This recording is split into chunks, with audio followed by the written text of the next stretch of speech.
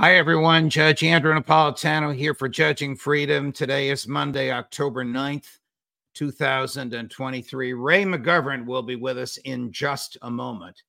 The Israelis have the best intelligence service in the world, the Mossad.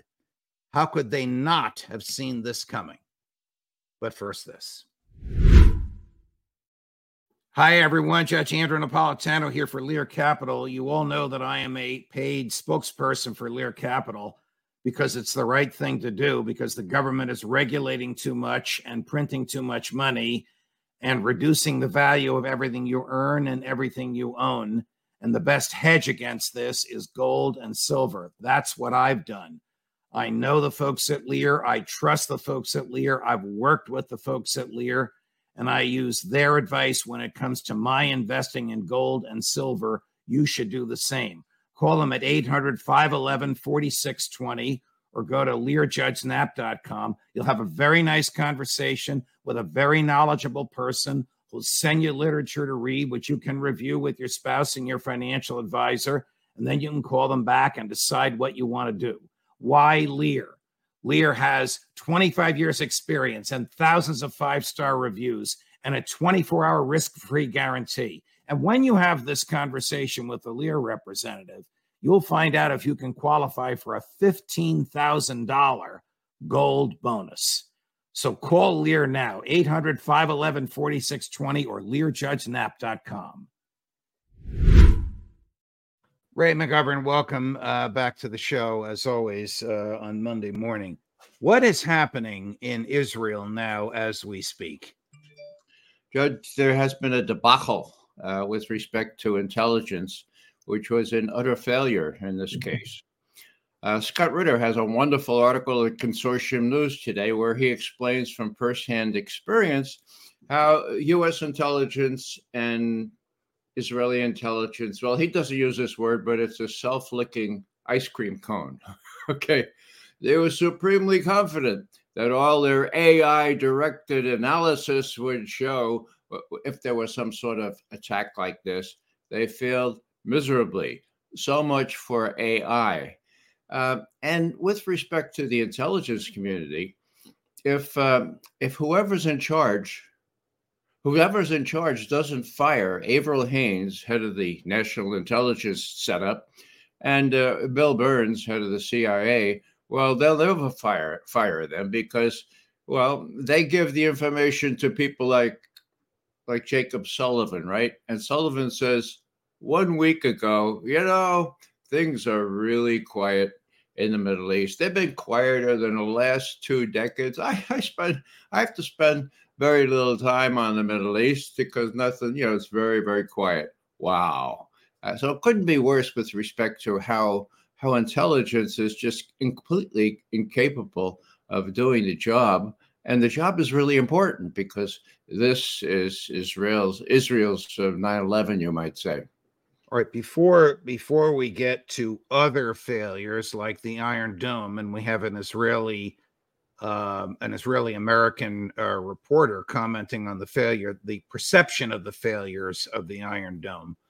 How could Mossad, CIA, MI6, Bibi Netanyahu, Jake Sullivan / Tony Blinken / Joe Biden not have known about this? Doesn't Mossad have agents on the ground?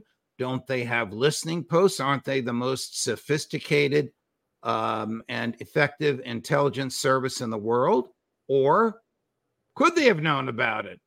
And they're looking for a plausible excuse to invade Gaza and be rid of Hamas once and for all.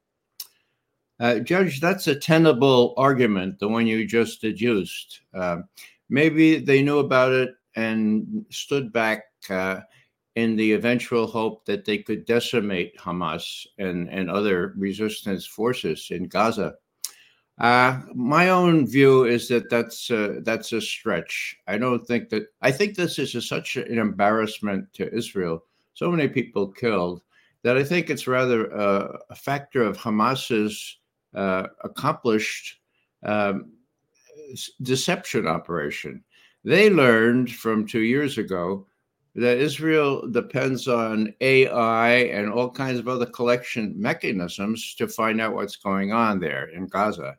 And so, what they did was operate very, very routinely so that no one would suspect what's coming down the pike. Now, it's a stretch still. I mean, Mossad is quite good, and I thought U.S. intelligence was quite good too. I no longer think so. Okay, the problem is that this self-licking ice cream cone, with all the billions we invest in collecting information on things like that, relied too much on this fire hose uh, collection of information, and no human analysts to sit there and say, now, wait a second. Now, didn't this happen in 73? I mean, are we going to make the same mistakes as 50 years ago? The answer is, well, yes, they did. The answer is also, there was no human analyst involved in here. Now, Jez, I want to make one other point. If people depend on this degree to AI and automated systems and computers and so forth, what happens? What happens when there's a flare-up of indications of an ICBM attack on Russia or vice versa on the United States? My God, these are the same people. Are they going to knee-jerkingly react and say, oh, this is it? Okay, folks, let it rip.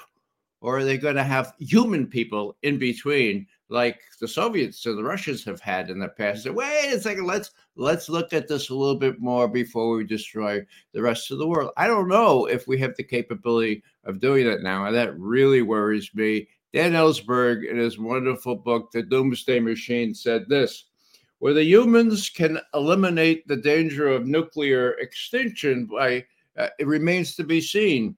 I choose to act as though it's possible. Well, let's hope it's possible, but the experience right now about Gaza shows that we're heavily dependent on things that can automate us out of existence. Some of your and my mutual friends in the veteran intelligence personnel for peace, I forget exactly what it stands for, the VIPS group, have been telling me for years that the problem with Intel today is that it gathers too much information and doesn't adequately sift through it to look for the real and present dangers. Does Mossad suffer from the same thing? And flip side to that, does Hamas have intel?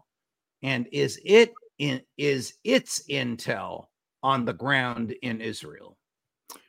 Well, Hamas has outwitted Israel. Let's face it. That's what the evidence shows me. With respect to the fire hose that I mentioned before, right, this is all that information coming in. The challenge has always been, that is always last 20 years, okay, having additionally or equally viable and effective ways to analyze it. And you can't do that real well with computers. Okay. So the processing of this information to deal with this fire hose, the technology has faltered. And here's a golden opportunity. Here's a very good example of that. What happened in Gaza. There are all these photos, but who's going to make some sense out of these photos? The photo interpretation used to be done by the CIA, and it was somewhat independent. It now is subservient and subordinate to the Pentagon. Wow. Well, the idea that Intel may have known of this, meaning Bibi Netanyahu and Joe Biden or the people around President Biden knew about it and looked the other way, would be simply reprehensible. I mean, there was a concert of hundreds and hundreds of young people there who were the initial target. If they knew that was happening, like FDR at Pearl Harbor, looking the other way and allowing 3,000 Navy boys to drown to death in a ship where they were sleeping as the Japanese attacked it. If Bibi looked the other way, knowing these people were about to attack a concert of young people, I would think it would be unforgivable, no matter what the outcome of the war might produce. Well, Judge, when the Israelis attacked the USS Liberty, killing 34 U.S. sailors and wounding 170 others, that was unforgivable too. Guess How what? did we attack back? Did anybody get prosecuted? Do we do anything in return? LBJ called the retaliatory forces aircraft back from the Ticonderoga and other aircraft carriers in the area. He didn't want to, in his words, embarrass a good ally at this particular point in time. So yeah, unconscionable, but it's happened before. So what's the lesson we draw from this? Well, the intelligence can be just a factor of U.S. personnel or U.S. intelligence upper people decisions. And in this case, when you have Jake Sullivan standing up a week ago saying, the Middle East has never been quieter. I spent very little time on it, and we don't have to worry about that anymore. That's what he said 1 week ago. So it kind of is a stretch for me to think, although it's a tenable argument, that this was allowed by Israel and by the United States in the hope that they could demolish Hamas definitively. Israel has what's known as the Iron Dome, arguably the most sophisticated missile defense system in the West. Here's an Israeli-American, cut 3, Gary. Here's an Israeli-American television journalist. I don't know the young man's name, saying the Iron Dome wasn't even working. There is just a state of shock in this country that they could have been caught so off guard. Something else we've been seeing on the road, the truck has moved away now, but we just saw a truck carrying a battery of Israeli Iron Dome missile interceptors. This is this highly sophisticated Israeli air defense system developed with support from the United States. It is the backbone of Israel's defenses. It is what Israel relies on to protect its civilians from this rocket fire from Gaza. But whatever happened in the early hours of this morning, the Iron Dome was not able to stop this barrage. The Israeli military says it was more than 2,000 rockets fired. Courtesy of our friends at NBC News. Suspicious? I mean, is the Iron Dome foolproof? Was it turned off, or was this small arms fire that the Iron Dome can't protect against? That's what I was thinking. Somebody forgot to put the switch to on, That's the more beneficial, the more benevolent conclusion here, that it works, but it wasn't turned on. It's possible.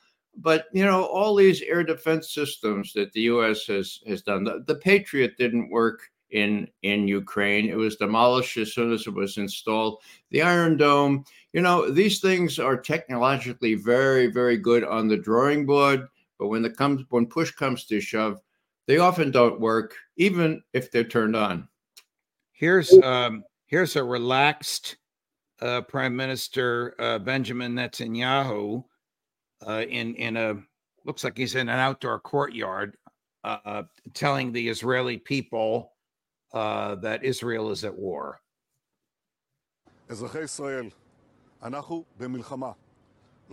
We are at war, not an operation or in rounds, but at war.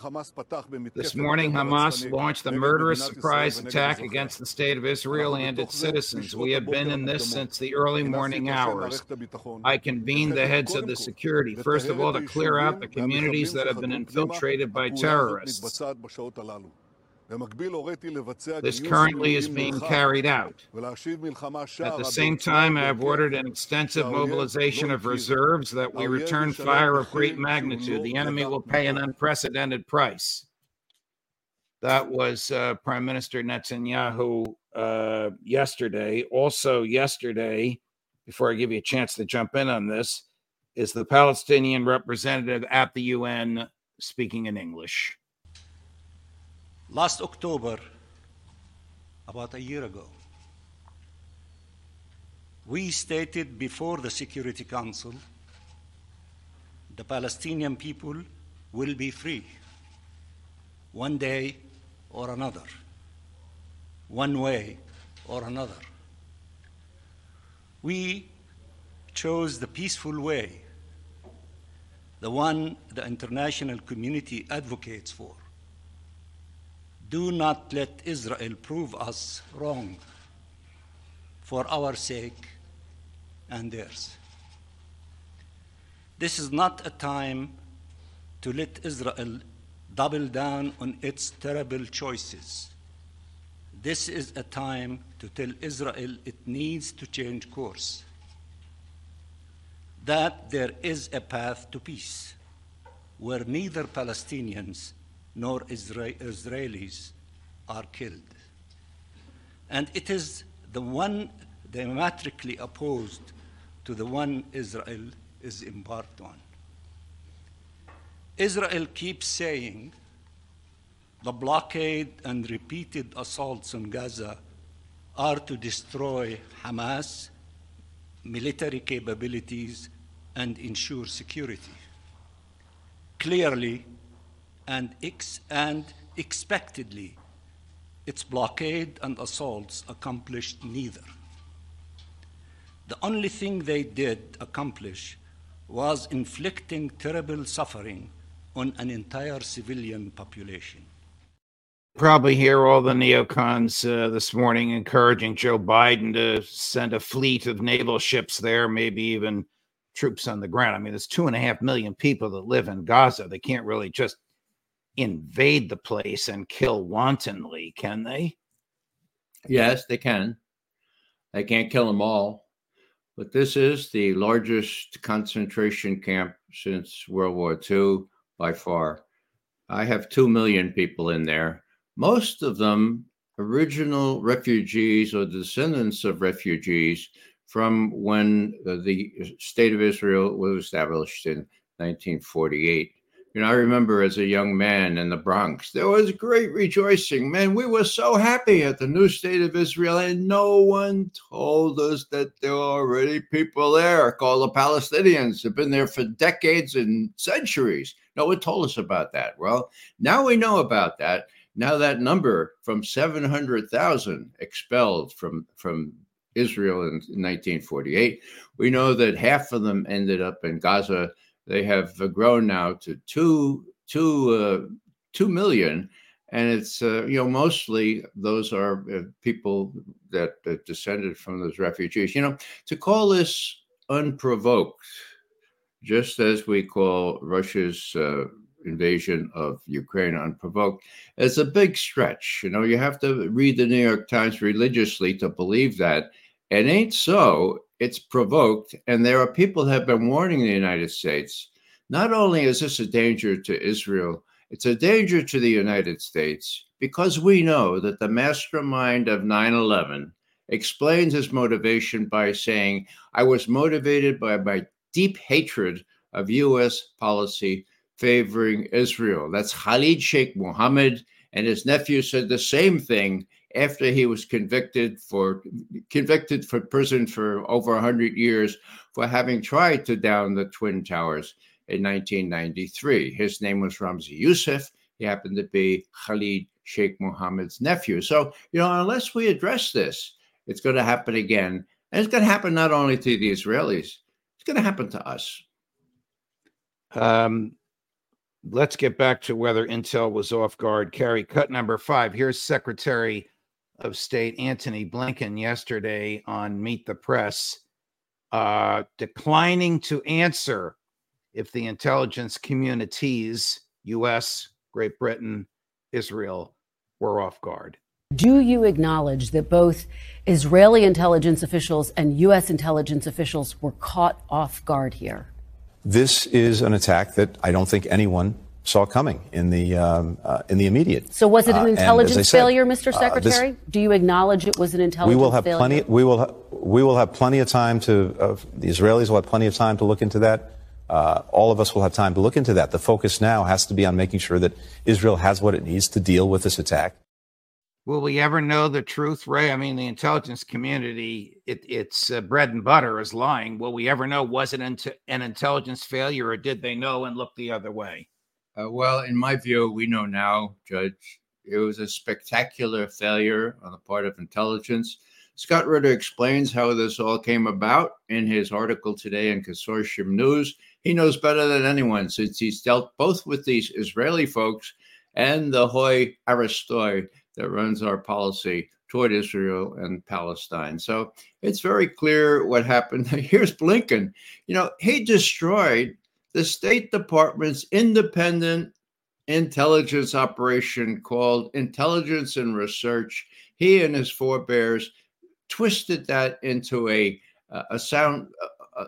echo of what the policy is supposed to be. It used to be really good, and there are no independent intelligence agencies left around to protect us. And as I say, this worries me strategically with respect to nuclear possibilities, as well as well, if you could say tactically, with respect to what happens in Gaza now. And God help us all. The question is whether Iran will stand still for what the Israelis now will almost certainly do in Gaza. I don't know about that, but that's the big question. This is a strategic problem here with respect to that part of the world. Will Israel attack Iran? I don't think they'll attack Iran, because that would mean the end of Israel. I mean, Iran has that capability now. What they might do is, try to prevent Iran from helping Hamas, of course, and whether they can do that anymore without inciting a war with Iran remains to be seen. The other factor here is the Saudi-Israeli rapprochement, which Sullivan and Blinken and all those guys put so much value on. Well, it's gone. Boom! It's gone because the Saudis can't possibly do what they were intending to do at our behest in cultivating a closer relationship with Tel Aviv. Ray McGovern, always a pleasure, my dear friend. Thank you so much. We'll look forward to seeing you at the end of the week in the Intelligence Roundtable with Larry Johnson. I'm sure there'll be much more to explore by then. For Judging Freedom coming up later today, my dear friends, Larry Johnson. These are Eastern times, East Coast, United States. Larry Johnson at 3:30, Colonel McGregor at 4:30, Professor Jeffrey Sachs at 5 o'clock. Judge Napolitano for Judging Freedom.